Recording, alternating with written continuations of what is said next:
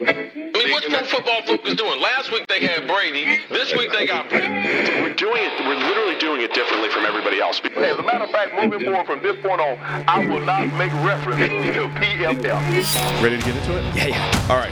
We're going team by team. I would be very careful about slinging stuff. Am I going to get sued? We go legal on this? I like football season, and all the things that go with it.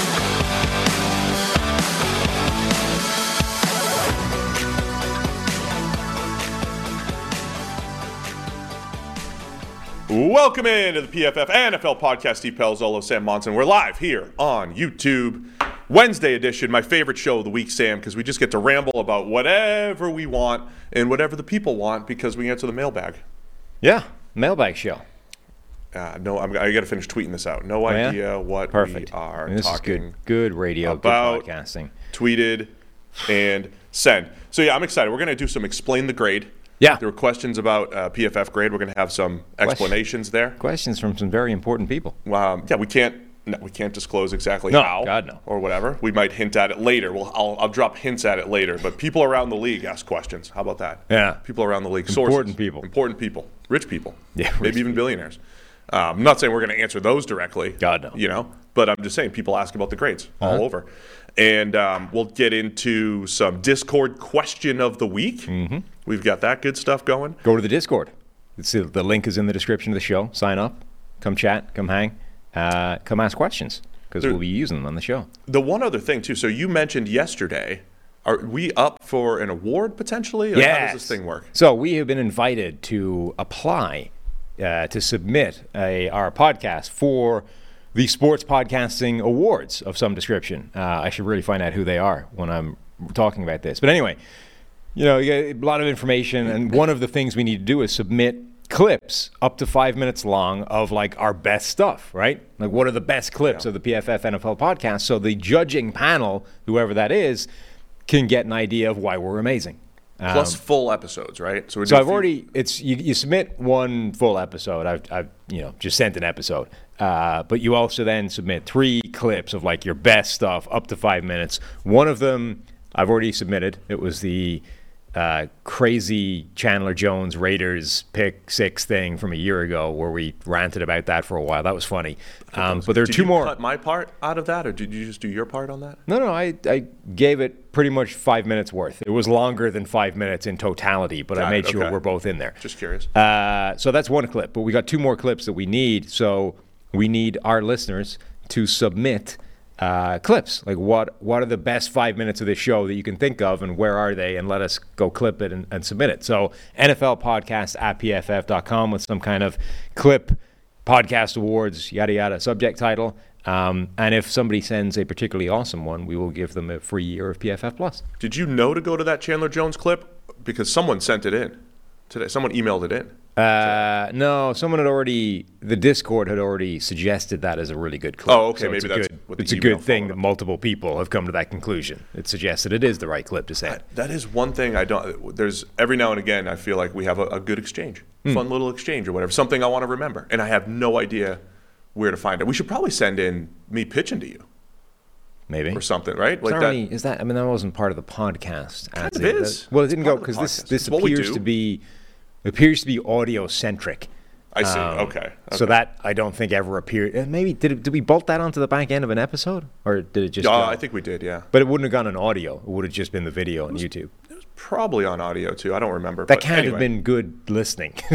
No, yeah, maybe that's not the best. Just endless sounds of nothing. You're right. Might not be the best representation of us. But yeah, let us know. I mean, and someone else sent in 2019 Exploding Whale game. That's a good one. I haven't listened to that back, but that feels like it should be a good one. That was the Saints Falcons. Was that the original Exploding Whale game? Yeah, the Falcons were the original Exploding Whale team.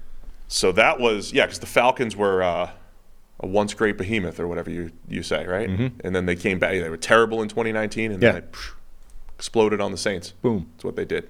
Yeah. I never got my Exploding Whale hat from those that minor league baseball team. Well, you never flew up to throw the That's first true. pitch. I never did that either. But they were supposed to send me out a hat at one point, and that never seemed to happen. Well, maybe next year. They need to do more Exploding Whale games. Yes. Anyway, NFL podcasts at pff.com. Send us what you think is the best 5 minutes we have, and ideally a link and a timestamp or whatever so we can actually find it.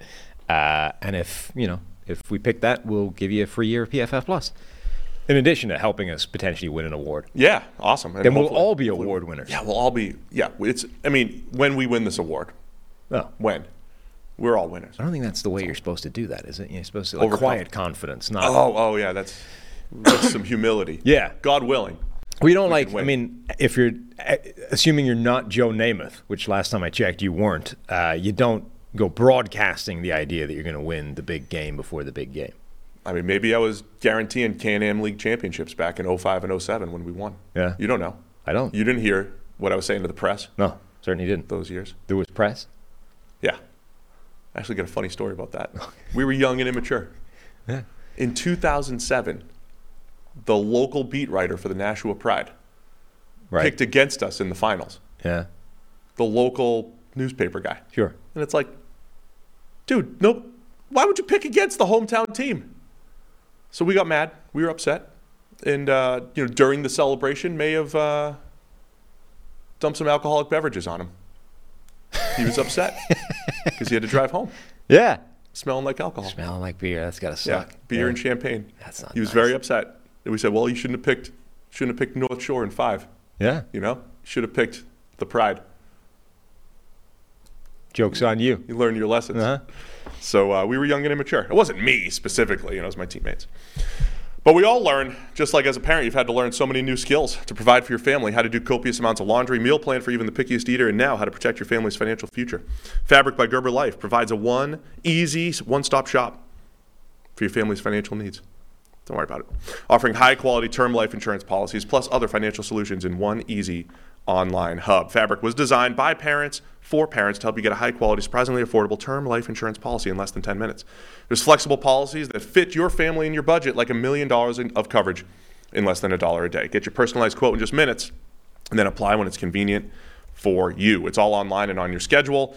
And you can go from start to covered in less than 10 minutes with no health exam required. So join the thousands of parents who trust Fabric to protect their family. Apply today in just minutes at meetfabric.com/PFFNFL. That's meetfabric.com/PFFNFL. MEET fabric.com/PFFNFL. Policies issued by Western Southern Life Insurance Company, not available in certain states. Prices subject to underwriting health questions. All right, man, where do you want to go with this beautiful Wednesday episode? Well, first email in came from somebody called MC. At least he signs off MC. I forget what his actual name was in the email. But anyway. Hi, guys. I think I have an answer for the largest animal that Steve could fight unarmed. The answer is a mid-sized female panda. Female pandas range in weight from 150 to 270 pounds. Pandas are pretty chill creatures. Steve's size advantage, plus the element of surprise, might let you choke the panda out. I'm not saying he would win 100% of the time, but I think he'd have a shot. Then he supplied a YouTube video of a panda. Essentially, a guy jumped the fence into a zoo enclosure and went to pet the panda, and the panda took this as an opportunity to have a jiu-jitsu battle with him. Oh, Took the single leg, went from mount, was just grappling with the dude on the ground, and there's a 5-minute video of some actual Brazilian jiu-jitsu expert commentating on this from a technical fight perspective, talking about how he's got the single leg, he's inching up, he's trying to get, full mount, et cetera, et cetera. So I don't know how you'd survive in a grappling encounter with a panda. If it was a fist fight, maybe, but from the looks of it, pandas are grapplers, not strikers. Okay. So how do I approach that? Use my length advantage? Do I have the length advantage? I mean, you got to keep it on the feet. Yeah. Keep the fight on the feet. If he gets you to the ground, it looks like you're in trouble. Then I'm in trouble. She. Yeah. Yeah. All right. I'll take on a female panda. Is that the next charity drive? I'd pay for it. How much would you? What's the downside here for me? It's not death, right? It's just severe injury, perhaps. I've never heard of a panda killing somebody, but I'm sure it's possible. Okay. If we raise enough money, right? Consider it. I mean, look, if you picked out your hair for a fro, it stands to reason you'd fight a panda for a similar sum of money. Why wouldn't I stop by the Cincinnati Zoo and take on a female panda? I think, wasn't there something recently that China is recalling all of their pandas? What? They're because China technically, I think, owns all the pandas in the world. They lease them out to people in zoos. You can recall the Pandas? I believe that's what I heard, yeah. And look, if I heard it, it was probably on the internet, and therefore it has to be true. And coming from the Chinese government, almost certainly.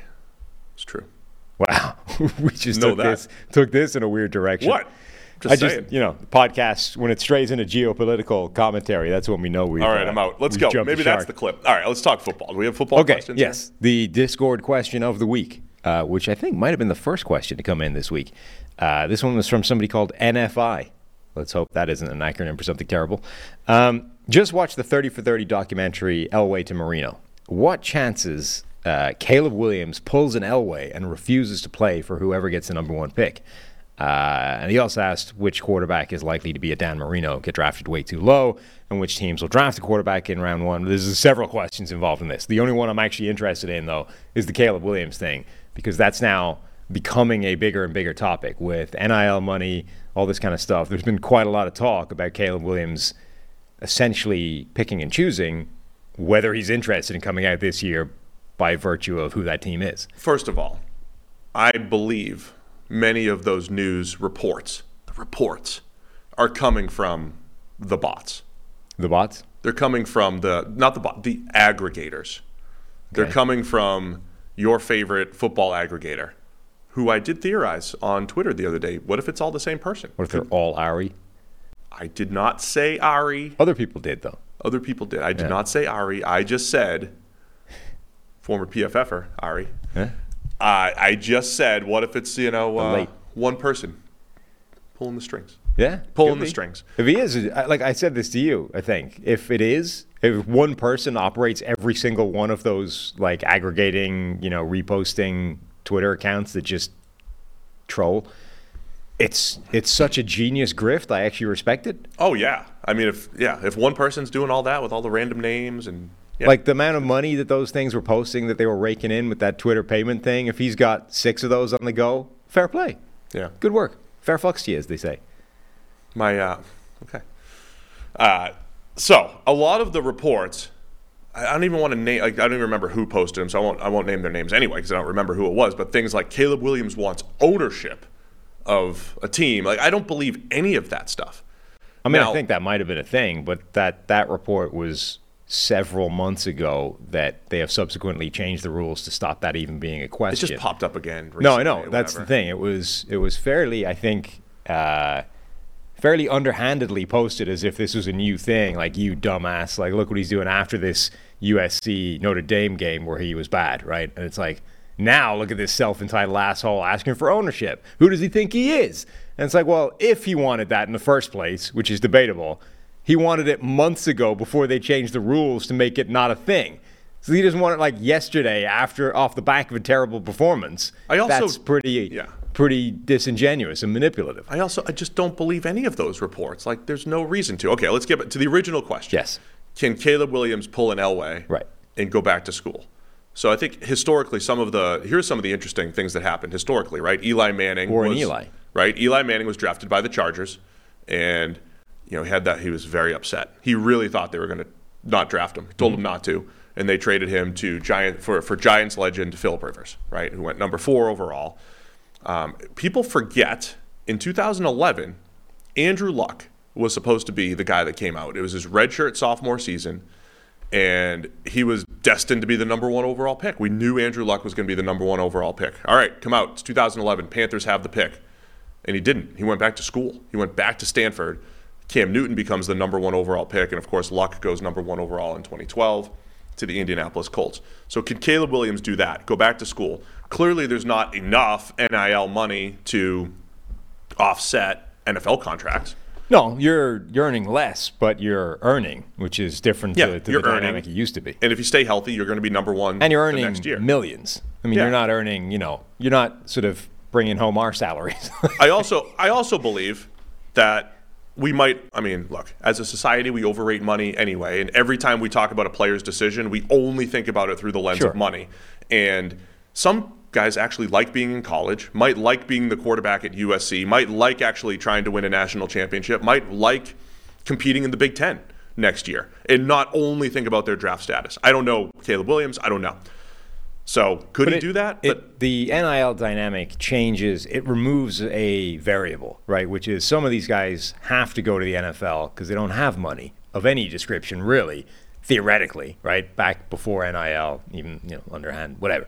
Theoretically, there was no money there, right? So if they didn't have independent wealth of some description, at some point you need the payment, right? Like oil money. Right. So you got to jump to the NFL because you can only go on so long without that money when it's sitting there available. NIL takes all that off the table, right? In theory, if you're a big college star now, you are earning to the point where you don't need to jump to the NFL to make the money, right? Unless you've had some very bad financial decisions in your life, you're fine. You don't have to do it. So it at least takes that variable off the table of, this guy might want to stay in college, but he can't really afford to financially. He's got to go. Now they can do whatever they want. Yeah, I just don't know what the team is. Like, people are like, if the Bears have the number 1 overall pick, he might go back. Like, right. Why? Why? Just because they have a bad history of... Yes. But does that actually matter? Probably. Because we also could get to the end of the year where there's a coaching change. And it could be, Lincoln Riley could be in the mix for the job, and it could be Lincoln Riley and Caleb Williams coming in together, or Caleb Williams, the Bears might go get this flashy offensive coach, or they might go get Ben Johnson or something, and it's like, of course I want to go to wherever the next hot, offensive coordinator. Bobby Slowick's going to be the new head coach of the Bears, and of course Caleb Williams wants to go there. I mean, it would be a bad organization, not a team with a bad coach, right? Like, if you looking at a team and you're like, this franchise has an institutional history of being a badly run franchise, and I don't see current evidence of that changing by the new people in charge, assuming they are new people at general manager and head coach, like, that would be the reason, right? And I don't know if you want to put Chicago into that bucket, Ryan Poles has made some good decisions. He's made some bad decisions. I don't know if you can sort of look at the last 20 years of Chicago history and say, yeah, Ryan Poles is just extending this nightmare another 5 years, But like, say, Arizona, when you look at those, like the NFLPA report card things, they rank really low on a bunch of those different categories. And they have a history of sort of turning over and mistakes and errors. And like, that might be a team where you look at them and say, I don't know if I want to go there. Now, people would have said that about the Bengals. Sure. A few years ago. Yeah. Before Joe Burrow went there. Turn around a bad franchise. But. Yeah. And I think, I don't know the reasons why Eli Manning did what he did. I'm not really sure exactly why Elway did what he did, other than he just didn't want to go to that franchise. But there are other people who are like, of course I want that challenge. I think the Elway one was viewed like that. They viewed the Colts as not a good franchise at the time, right? Yeah. And I don't know if Eli was just like, I want to be in New York. I want to, but they didn't trust the Chargers franchise either. But anyway, I think a lot of people are like, I want to be the guy that turns the Bears around. Sure. I want to be the guy that turns the Browns around, or the Bengals, or whatever it might be. And Burrow went and did that. So I don't know. I mean, I guess there's an opportunity for that to happen if you're Caleb Williams. I also think, and our friend Dane Brugler from The Athletic, before Caleb Williams had this horrible game against Notre Dame, was reiterating that he's called it razor thin between Caleb Williams and Drake May. There will be plenty of people who prefer Drake May to Caleb Williams. I don't think, like, even when Trevor Lawrence came out, and Trevor Lawrence was called the generational guy since Luck, since Manning, since Elway, there were people who put Zach Wilson above him. There were people who put Fields above him. There were people who put Fields above him. Now, there's enough people ranking things right now that you could find anybody with any kind of take, right? Sure. There was Zach Wilson in the 4th round takes, but Nailed it, right? Of course.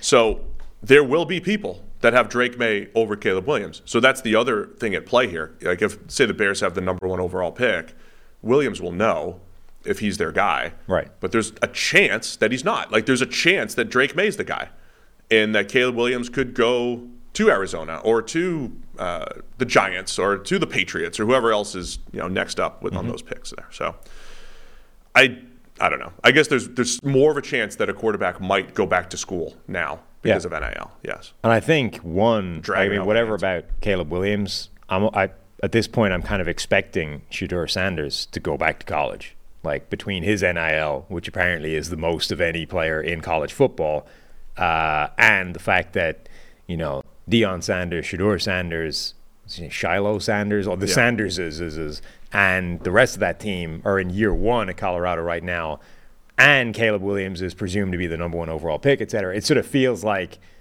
that just makes all the sense in the world to go back and then next year aim at being the number 1 overall pick, in addition to Colorado maybe going on a bigger run and knocking off some good teams and maybe, actually challenging for something. Like, that makes more sense to me than come out this year and be, the 3rd, 4th, 5th, 6th quarterback taken and whatever. It looks like a potentially loaded QB class. I don't know if there's a whole bunch of elite prospects, but there's a whole bunch of starting caliber prospects. I think you've got Caleb Williams and Drake May, who can be elite prospects, and then a bunch of other guys that could be QB3. I have to go on. Renner's got a new podcast. I saw that. I'm joining him this afternoon to rank the QBs. You're going on. Somebody else, was it Trevor went on previously? He had Austin on there. there. Austin was the first person, obviously. It's just like might as well just be a PFF podcast. Yeah. And yet, Renner. Nobody's reached out to me. Well, soon. Curious. You're next. You want me to text Mike right now? See if he'll get you on the show. Not at all. I just think it's funny. I'm like, how long do you need? He said 15 to 20 minutes. And I'm like, I'll talk about Caleb Williams and NIL for 15 to 20 minutes. How am I going to rank 5 QBs? That's one answer. Yeah. which sounds like Renner's perfect podcast. Yeah. I ask one question, Steve talks for 15 minutes, and we're out. The whole cadence when he was on the show was hilarious, because I'd ask him a question, and then, when I ask you a question, I start to stretch it out, let's surf Twitter a little bit, think about the next thing I'm going to say, listen to you a little bit, and then Renner would just give me like a quick answer and throw it back to me, and I'm like, I'm not ready. I'm not ready to talk again. He's got to ramble like us. Got to learn. Then he'll be up for some awards someday. Do some more rambling. He'll be invited to apply for the podcast awards. Do you have any other thoughts on that?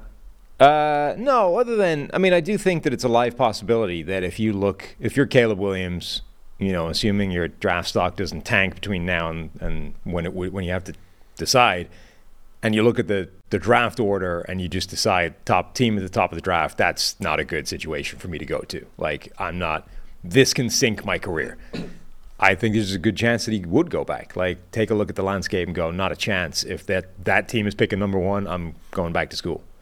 The Bears thing will be interesting because they could go Caleb Williams, and then we'll have it'll be a Jamar Chase, Penei Sewell-like debate between Marvin Harrison and Olu Fashanu.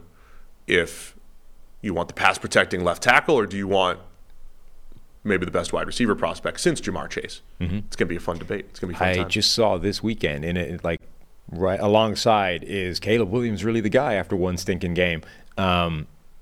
People are starting to ask, is Keon Coleman able to put himself in the Marvin Harrison Jr. conversation? And I got to say, I'm here for that discussion. You are. I am. I know you're not as sold for on Marvin Harrison Jr. as the elite of the elite prospects. Yeah, I like him a lot. I think he probably is the best receiver in this class. I'm not quite ready to put him in that category of all generational wide receiver prospect. And Keon Coleman's got some pretty special skills. Yeah. No, he is looking good. He's moving up. I think PFF draft board just dropped today by Trevor. I think he's made the top 12. Keon Coleman. He continues to move up. The PFF NFL podcast is brought to you by Prize Picks. So, our friends over at Prize Picks, we have our own picks. PFF, Prize Picks, our lineup for Sunday. We got Patrick Mahomes going more than 295.5 yards against the Chargers. We have DK Metcalf going more than 67.5 receiving yards against the Cardinals.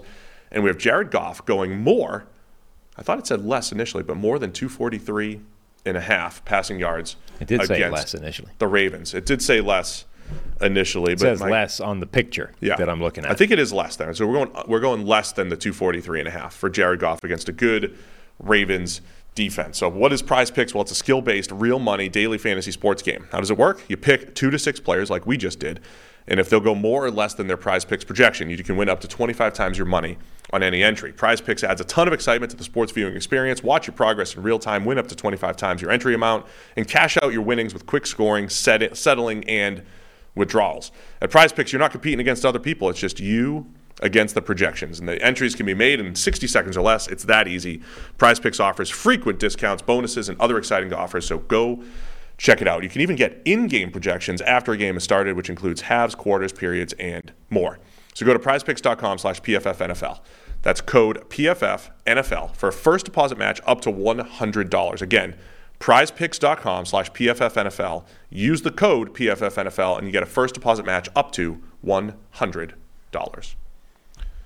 All right, man, we're halfway in, about almost a half hour into the show. We've answered a question. Good job. Yeah, we have. We have. And we read another email as well. We did. We've done a lot of things. Would you like another question? Yeah, I'm ready. This one is from Benjamin Atiwu. Hey, Sam and Steve, you guys have talked in the past about how bad a situation has to be before you should avoid playing a rookie quarterback due to the damage it could cause. I was wondering how experienced a quarterback needs to be before you stop worrying about him getting broken by a bad situation. Right now, Mac Jones looks like a broken shell of himself. I think that over the last year and a half, the situation around him, both players and coaches, has been so bad that he's lost all faith in himself and everyone else. Curious to hear what you guys think. Ben O. I might sound harsh here. Yeah. So I think there is a world where the initial look at a quarterback, if you're in a terrible situation, could hinder their development, right? We talked about this with Justin Fields a couple of years ago. Bears O-line's bad, nobody to throw to, could hinder the development. Mm-hmm. There's also a point where in year 3 with Mac Jones, and even if you're putting that guy into a bad situation, like if you're the Patriots, year 3 of Mac Jones, it doesn't matter if he's broken. You need to move on. You almost certainly need to move on at this point, in my opinion, because I don't think the upside is there, right? So if you're in year 3, the other way of looking at it is he's on his 3rd offensive coordinator. Not all his faults, but his 3rd offensive coordinator. His best success was in his first 10 games of his rookie season, which is crazy. And he's faced some adversity, and you haven't seen success. And the adversity is, again, have the Patriots done a good job putting a team around him? Not really, no. But not at all. But it's okay to. But I think in year 3, it's okay to move on because before next offseason, they have to make a decision on his 5th-year option, and so there's almost no world where you're like, yeah, of course. Yeah, I mean, the Mac Jones thing, I wouldn't get bogged down in that in terms of this question. I'm more sort of interested in the overall concept, which is it possible to permanently damage a more established veteran quarterback? Because that's the thing, right? We're like, don't put the rookie out there if the situation is so bad that you're actually going to damage him going forward and break the guy. The question is, like, if you take, whoever it is, like whoever is your... You could say Jared Goff. I mean, yeah, Jared Goff had years like that. Well, let's say you take him now. So Jared Goff had that weird roller coaster of a career in Los Angeles. Now, current Jared Goff is the best version of Jared Goff that's been in the NFL, right? He's the numbers he's posting right now are as good as he's ever seen across the board. Almost every single number is the best we've seen from him. And right now, he's the highest graded quarterback we have. Quietly, Jared Goff was putting together an MVP candidate season. He is. And nobody's talking about it. Very quietly. In addition to the Lions are good, so it might actually become a thing if they keep winning games, right? But like, we're week 6 heading into week 7? Nobody's talking about that right now, and that's probably going to be a thing that picks up steam. Anyway, what if you took this version of Jared Goff, right, and dropped him onto a terrible situation franchise? Like, can you permanently break him from where he is now because the situation goes from being good to being atrocious? I don't think so. I don't think. And even when we talk about rookies, we're just kind of theorizing because the QBs, right. Like if David Carr was broken by taking 76 sacks or whatever that year, we don't know if having a good offensive line or a good situation means he would have been good. Right? We don't know that at all. We're just kind of theorizing.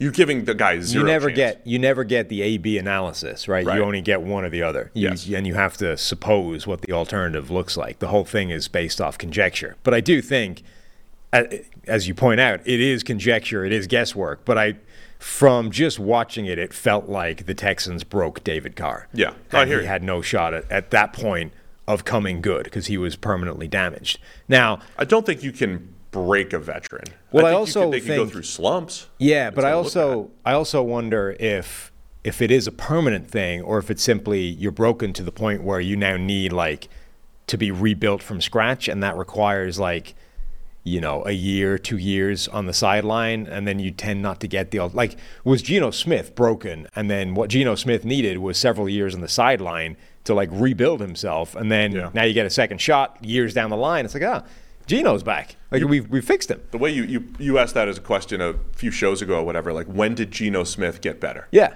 Because he's better than he was in 2014, but we don't know if it was as a backup in 2018 or 2020. So, if David Carr had sort of sat for a couple of years rebuilding himself on somebody's sideline as a backup quarterback, and he kind of did, right? He was with the Giants and stuff. He bounced around. But, if David Carr had then gotten another shot to start down the line in a situation that wasn't a disaster, could David Carr have actually been rebuilt?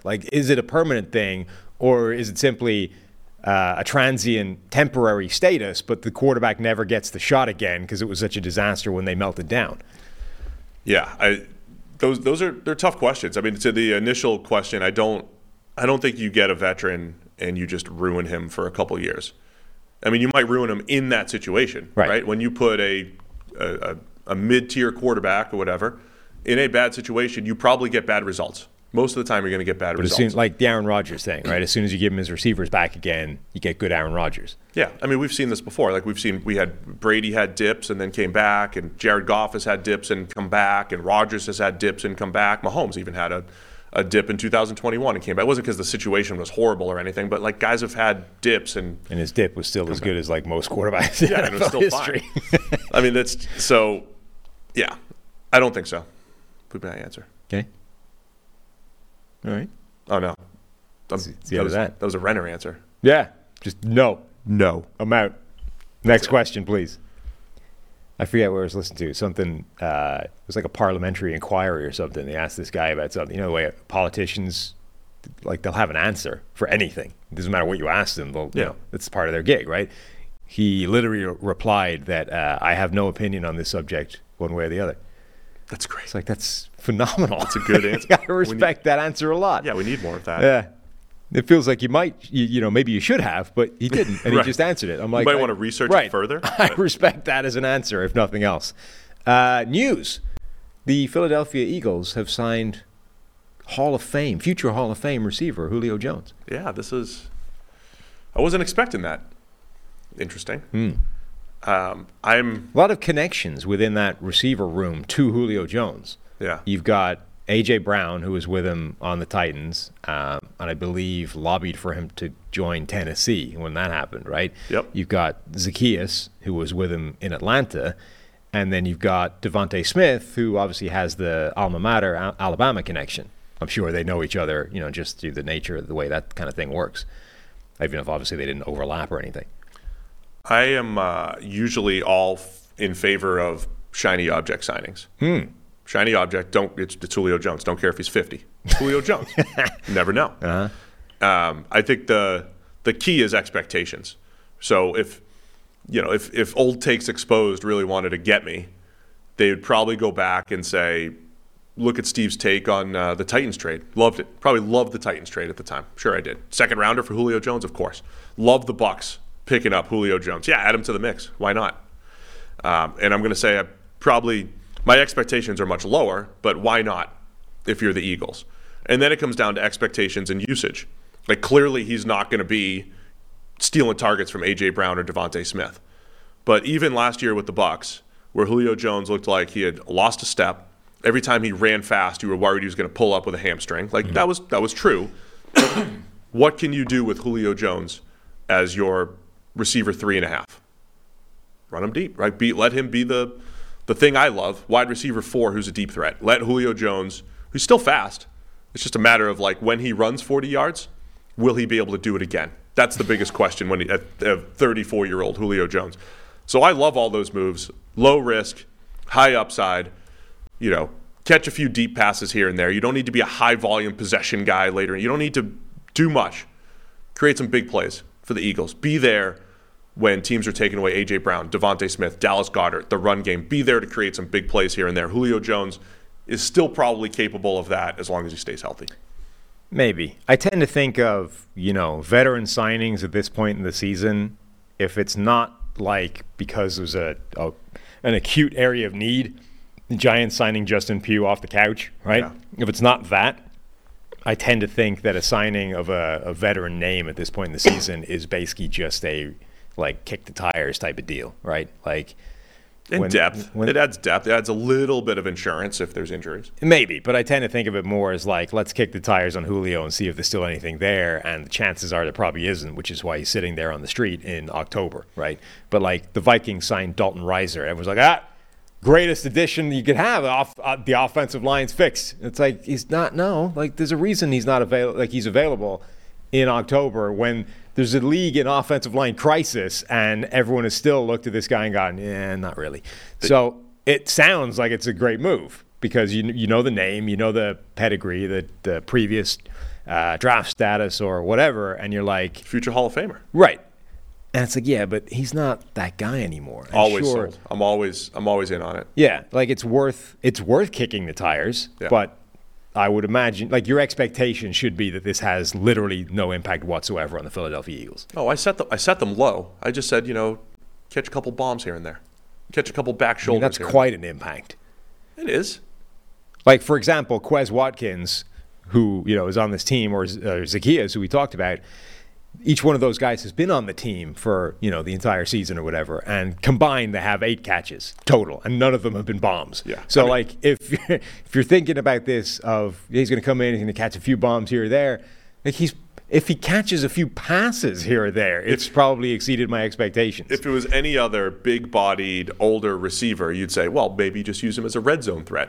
But it's Julio Jones. Who's never been a red zone threat. Even in the prime of his Hall of Fame career. How has he never been a red zone threat? One of life's biggest mysteries. We need a 30 for 30 on Julio Jones' low touchdown totals. Remember last year last year during the season. Particularly, by the way, when there are plays in there where it's this is one of the greatest red zone plays of all time. Remember he went and mossed Malcolm Butler and just ripped the ball out from over his head, turned, got both feet down, ball stuck to his hands in the corner of the end zone. You're there's a handful of players in NFL history that can make that play. How do you not have 100 touchdowns? It's crazy.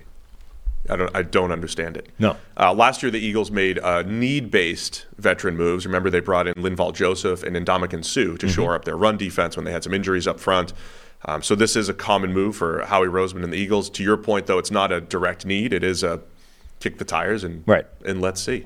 Run him as a decoy every now and again. Maybe the defenses are still afraid of him. Who knows? Yeah. And as I say, I'm all for it. My expectations would be that this literally has no impact whatsoever. Mine are low, but I'm expecting great things. Low expectations, but expecting big things. That sounds like a contradiction. Might be. Specifically because of using the term expecting, Yeah.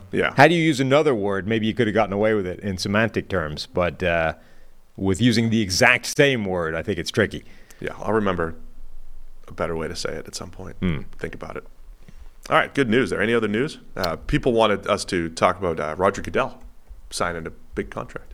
Somebody was pointing out in the chat, I think, that Raj is on his way to becoming a billionaire out of this. The man's been in the job so long and has such a large paycheck at the end of the day that, you start stacking 40, 50, 60, 70 million dollars a year on top of each other, and sooner or later you get to the billion. You get to the big B. You're assuming he hasn't spent any of that money. Those are just earnings. No, I'm not assuming he hasn't spent any of it. I'm assuming he hasn't spent enough to make a dent in it that it's going to stop him becoming a billionaire.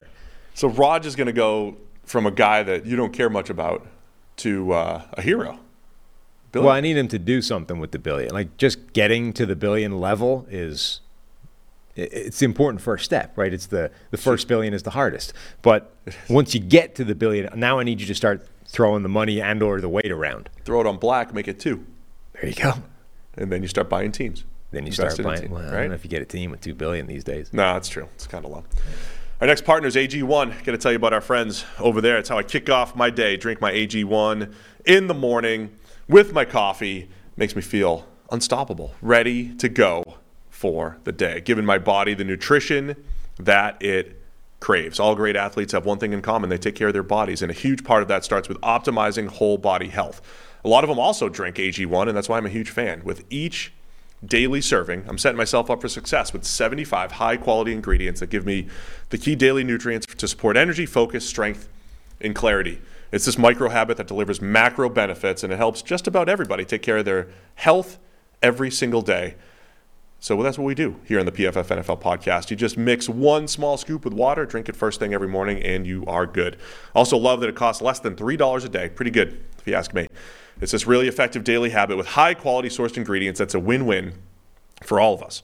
So if a comprehensive solution is what you need from your supplement routine, try AG1 and get a free 1-year supply of vitamin D and 5 free AG1 travel packs with your first purchase. Go to drinkag1.com/PFF. That's drinkag1.com/PFF. Check it out right now. All right, man, what else we got here? You want to do your explain the grade? All right, let's do the explain the grade. Do we have a graphic for that? We have a transition. Yeah, here we go. I'm sure PFF will have me with a low grade for that, but I'll keep it rolling. Boom. Just some pros in the booth over there. They knew. They knew. Why do I ask? I shouldn't ask. They know. So, okay, the way this is being asked in various places is the Browns had an amazing defensive performance. They got one of the best defenses in the NFL, in NFL history. They just stomped the unstoppable 49ers, held them to nothing, and their grades were middling. Justify yourself, Palazzolo. So I did a little research on this one yesterday for reasons. So a big part of it, I don't want to sound – people are going to be upset with this. Yes. I think. That's the way these normally work. Browns fans in particular. So I'm going to be long-winded and try to set this up, okay? Going to waffle and try and deflect. The Browns defense has the best numbers in the NFL this season. Yep. EPA per play, and all of it's great, which is awesome, and it's been impressive. They are the most improved defense in the league. All of that's real and true. Pass rush, they're playing tough man coverage and everything. The 49ers obviously had one of the best offenses in the league, right? Probably the second best behind the Dolphins coming into this game. Neither of those two things matter in this following explanation, right? So the fact that, and I'll explain why, but like the fact that the Niners had been so prolific previously, the way I'm going to explain it, doesn't necessarily have bearing on how impressive the performance was from a statistical standpoint, because of the reasons I'm going to cite that people are going to say it's all what ifs, and I'm going to just paint a picture here. So overall, I thought the Browns defense did play well. They did play good team defense. I also think this was an example of the offense had, look at the picture, by the way. The offense had, that is awesome. Look at you at the chalkboard. This was an example in this one game setting where the offense had as much to do, if not more, for the stats.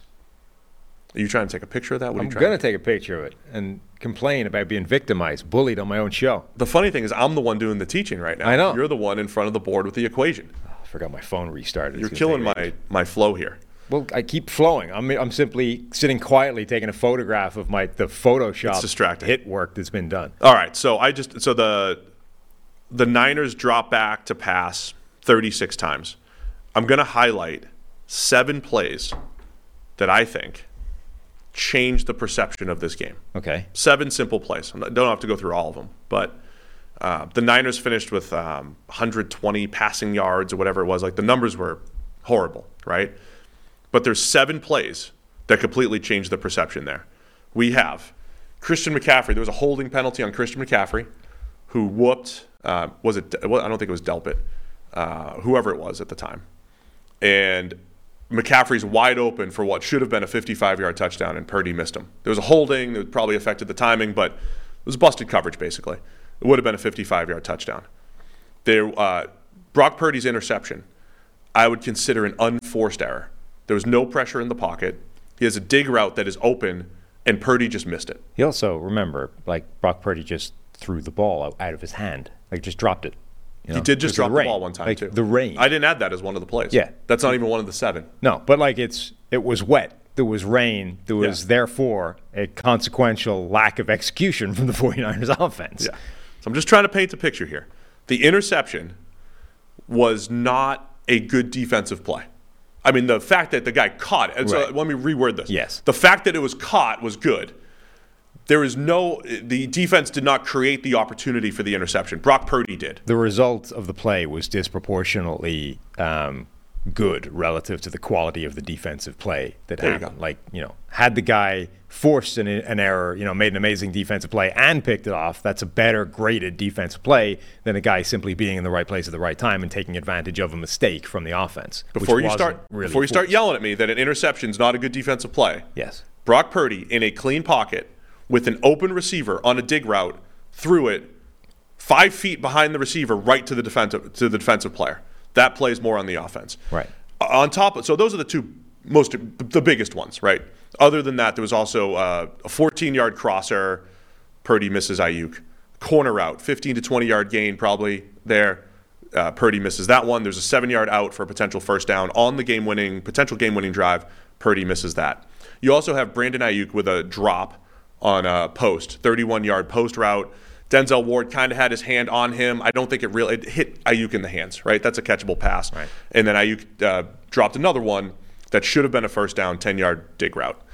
So I'm going to do the bare minimum on just those 7 passes and say, what if there was no yak on any of those plays except the McCaffrey one? That was pretty clear. If that pass is hit, that's a 55-yard touchdown. Let's just flip 7 plays with that the Browns didn't necessarily have an impact on. They did not break up the pass. They were not in tight coverage, and they were not necessarily creating pressure. These are either missed throws or drops. And Brock Purdy's stat line goes from, he finished 12 for 27 for 125, 1 touchdown, 1 interception. If you flip those 7 plays and just say the Niners executed, they made the throw or they made the catch, or both, well, both. And all of a sudden, Purdy's 19 for 27 for 275, 2 touchdowns instead of 1, no interceptions instead of 1. And clearly we're not having this conversation. Right? So that's just how I want it. Like these 7 plays that I don't believe had anything to do with great defense by the Browns. 7 plays completely changed perception. Even if you flipped 3 or 4 of them, depending on which ones they are, it changes perception as well. Right? So it doesn't take away from the other. Like there were other very good plays by the Browns defense, right? They made some great tight window, great plays in coverage. They rushed the passer pretty well. They rushed the passer really well. Really, really well. Yeah. So it doesn't take any of that stuff away, but it just kind of paints this picture of how, in this particular game, I think the offense was as much to blame, and if you want to say it was the weather and the rain, whatever, but the offense had as much to do with the bad performance as the Browns defense. Yeah, I mean, that's really what it comes down to is, in a nutshell, the grading, the results are always dependent on the defensive performance, but they're also dependent on offensive execution, right? And this is why that hyperbole, buzzword that analytics guys were pushing of defense doesn't matter, right? What they're saying is defense is effectively dependent on the execution of the offense, right? And no matter how good your defense is, if the offense executes, you're going to look bad. And we know this intuitively. Like the perfect pass and the perfect catch beat the perfect coverage every time. They just do, right? Even if you're all over a dude, there's a spot that the ball can be put, that the receiver can get a hand to it, that the DB can't. And if he hits that, there's nothing you can do about it. So you're always essentially at the mercy of how good the execution of the opposing offense is. And usually that works against you. Like, even if you're playing well, the offense executes and you do really well. Or your results are bad, right? A good defense can get lit up by a good offense executing really well. But it also works the other way, where if the offense doesn't execute, the defense can look really, really, really good from a result standpoint without actually being really, really, really good in that individual game. Now, again, I would separate individual game versus Browns defense generally. I think it is an exceptionally good defense. Having said that, in this game, there was a ton of plays that the 49ers could have made and didn't. And it wasn't that they didn't because the Browns forced them into all these mistakes. They just missed the plays. Yeah. Brock Purdy had a deep bomb to Brandon Ayuk where they dialed up the play to beat the defense that was called, right? They ran like a cover 0 thing. The safety came down to jump on somebody and backside one-on-one receiver versus corner, and he just missed the throw, right? It was a Jimmy Garoppolo in the Super Bowl throw, right? It was a game-changing throw. He just airmailed it. He missed him by, several yards over the top. That's not a defensive performance, forcing an error. That's just Purdy missed the play, right? If Purdy hits that, it's completely different. And that's one of those many plays. Again, not the force fumble, it's wet, so he just lip, ball gone. that's not a defensive performance, but it's a fumble, it's a turnover, it's the ball bouncing in your direction in some way that you had no impact on. And that's why I was trying to make the point that previous performance by the 49ers offense doesn't matter in this case. Right? Like the fact that they had open throws or they had on-target throws that were dropped, it doesn't matter that Brock Purdy was coming into the game with a 115 passer rating and that they had the second best offense. Like that doesn't matter through this lens. In this very game, they missed those throws or they missed those plays, right? That weren't necessarily the cause of the defense. And again, it doesn't matter that the Browns came in as the best defense in the league. It doesn't mean that, well, since they held the 49ers to, no yards and points, that it was all them, right? Mm-hmm. There was a lot of blame to go to the offense, right? So that's the nature of it. There's also, I think a lot of times we have kind of like high-level theories or whatever. Hey, run blocking is the most important thing for a running back. I mean, over time, it is. But in a one-game sample, it could be the run blocking was terrible and the running back was outstanding. Like that can exist. And we do have a more, a bigger theory that how the quarterback plays dictates defensive performance more than the actual defensive performance over time. And when you look at the breakdown of the grades in this particular game, you can sort of start to see how these bits and pieces, how the pieces of the puzzle connect and actually make that overall picture make sense, right? So there were some outstanding grades on the Browns defense. JOK had a phenomenal game, right? 91.3 PFF grade, made a ton of plays, had some really impressive performances. Dalvin Tomlinson had a great grade. He had a sequence where he was in the backfield like 3 or 4 snaps in a row, just dominating.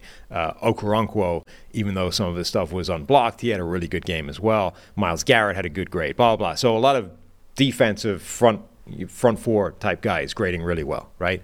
And JOK, who was all over the place. Some of the bad grades are Grant Delpit, Martin Emerson, Denzel Ward, Greg Newsome, secondary guys, right? And we sort of had the flip side of this conversation with the Giants, which is a couple other teams where it doesn't really matter how good Washington had this as well, where it doesn't really matter how well your front four is playing if your back seven is giving up a easy play every time.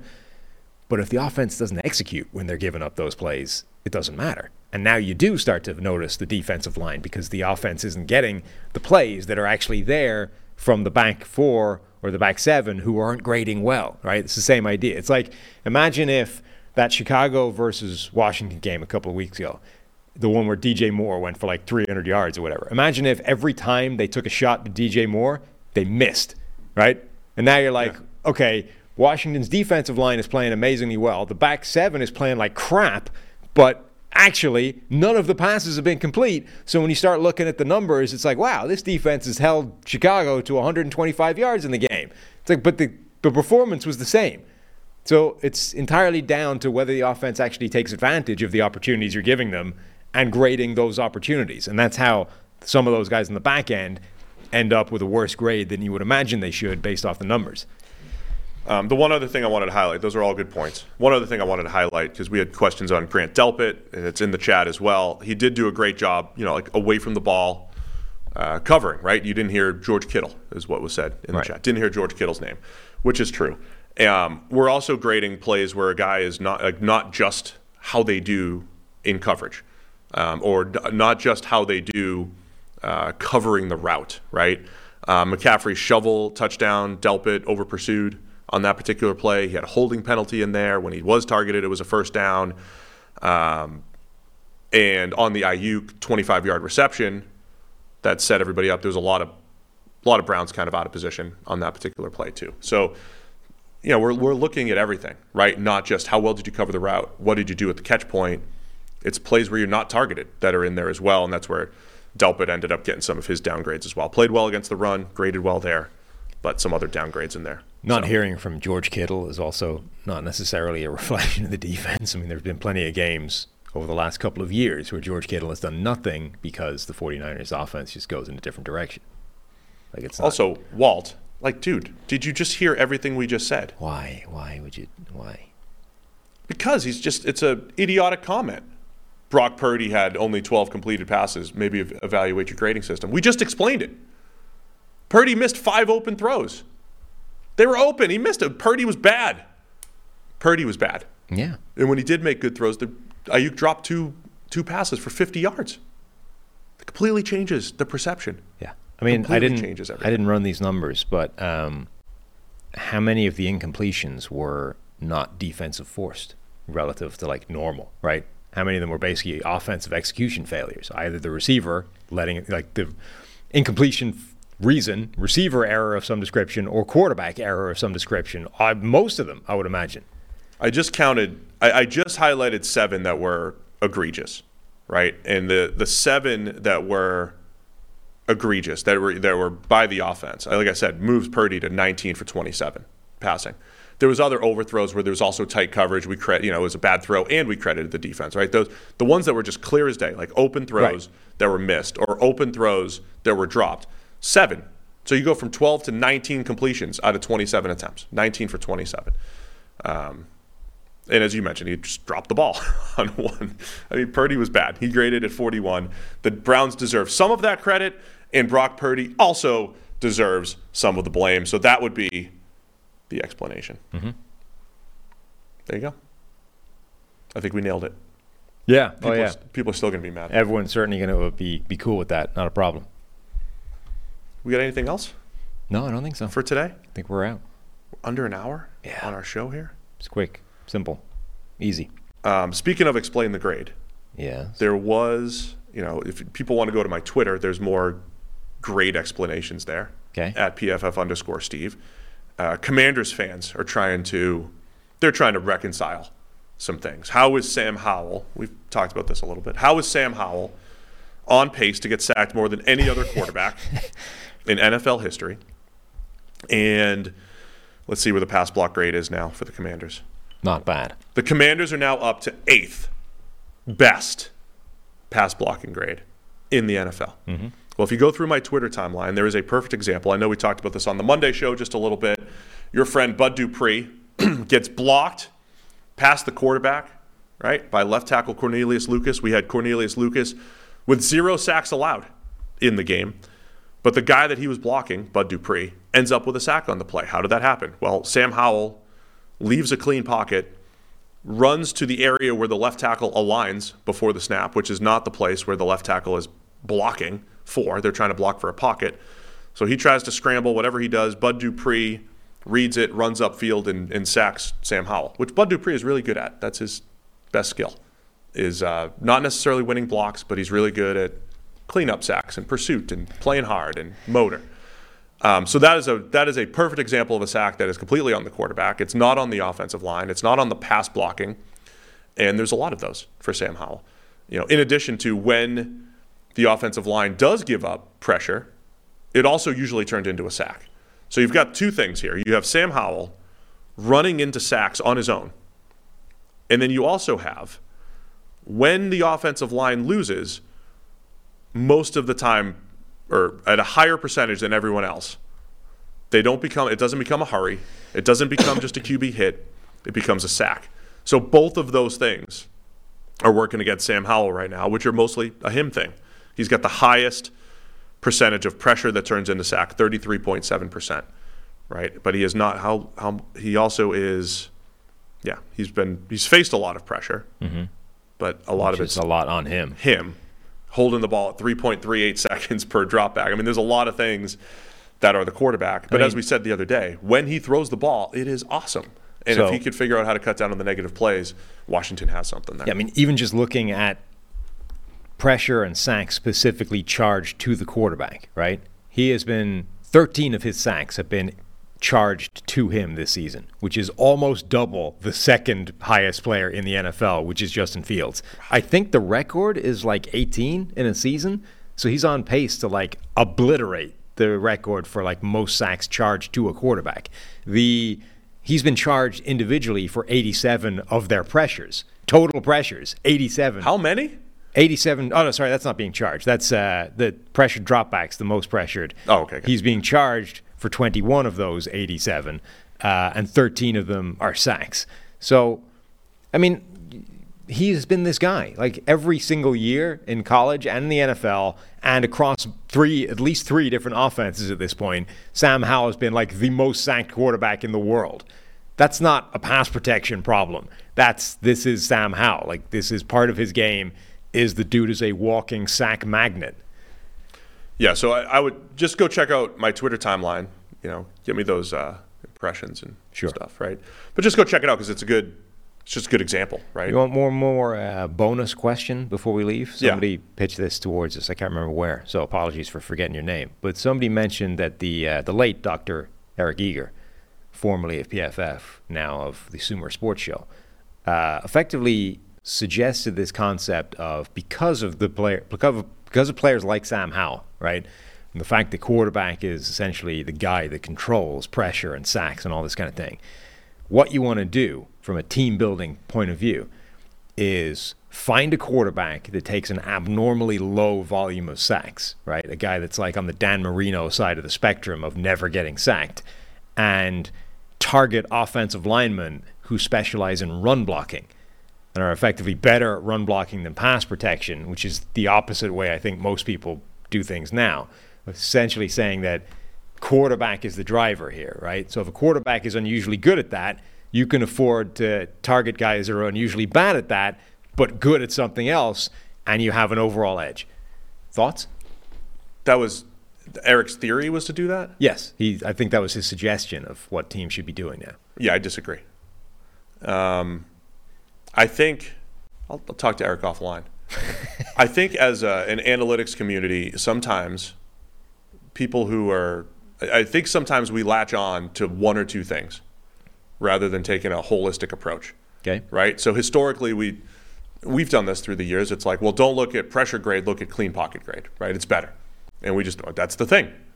And I think a lot of people are now latching on to just sack rate. That's it. That's the thing. Anthony Richardson's going to be the best QB in the draft just because of sack rate. Mm-hmm. That's it. And not looking at other things. But Jared Goff is actually a great example for all this, right? We've talked about Goff a couple times here. Jared Goff is really good at not taking sacks. He is really good at this pressure to sack rate. He was number 2 in the league last year, lowest percentage, right behind Mahomes, lowest percentage of pressures that turned into sacks. Goff is great at that. But you still don't want him playing under pressure just because he's good at avoiding sacks. You don't want to live in a world where your quarterback's under pressure. So you don't, like, it's cool that you have a guy that doesn't take negative plays, but it's not fun if they're under pressure 35% of the time still. Or even a guy that prevents pressure, you still have to hit throws. Like, the accuracy stuff still matters. So my suggestion is it's never lean on one or two numbers. You can never just say, well, I want this number over that number. Therefore, I'm going to order this Richardson and then next guy. Because Richardson was great at this number, Anthony Richardson. So I disagree with that premise because I think it relies too much on one factor when I think all of it needs to be taken into account.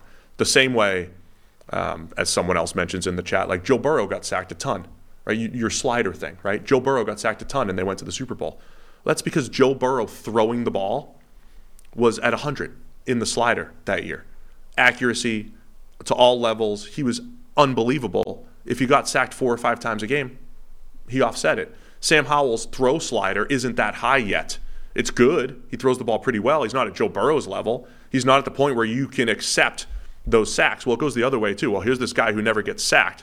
Well, he's not throwing the ball well enough. Like, Andy Dalton's been good at this over the last couple of years. Baker Mayfield's been good at this year. He's not throwing the ball well enough. So you can't just look at one stat and then, build an entire strategy off of that, in my opinion. I think if that was the actual premise. I think Mahomes is an interesting example because he is probably the greatest quarterback at that in the NFL, at avoiding sacks. He's the new Dan Marino in that sense. The guy does not take sacks and is extremely good at avoiding them even when he's pressured. Having said that, when he's pressured this year, his passer rating is 69 and he has 1 touchdown to 3 interceptions. Like, even if that was your strategy of, hey, Mahomes is a magician, and he is, and he never takes those negative sack plays, he can make up for this, and we will focus on run blocking on the offensive line because there's an edge to be had there, and we'll live with being a sort of below average unit, therefore because we have a quarterback that can offset that.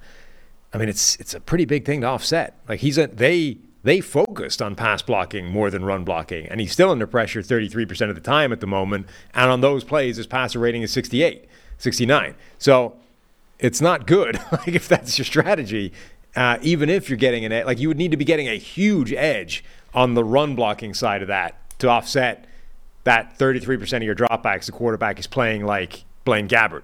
So, and I also don't mean like just get pass blocking. I am of the mind that run blocking is underrated for offensive linemen. It is an underrated thing because if we're going to say that's the driver for the run game, which people still run, you do want your O-lineman to run block. We're going to have that discussion with Fashanu, you like to call him? Olu Fashanu and Joe Alt next year. It come around draft time. We need the late doctor needs to model this out, find out where, like, how much is each one worth, and where's the tipping point. Why do you need him? I'm a model guy. I mean, he has a PhD in mathematics. Yeah. You, not so much. He hasn't created a draft model that's going to double your hit rate like I have. I mean, you just put all your effort into that one model. I'm not sure you have, Just tweak it a little bit. Just tweak the draft model for Change this. the inputs. Okay. Change the inputs. All right. The other thing I want to highlight, right, like Dak Prescott and Carson Wentz got off to really good starts with outstanding offensive lines.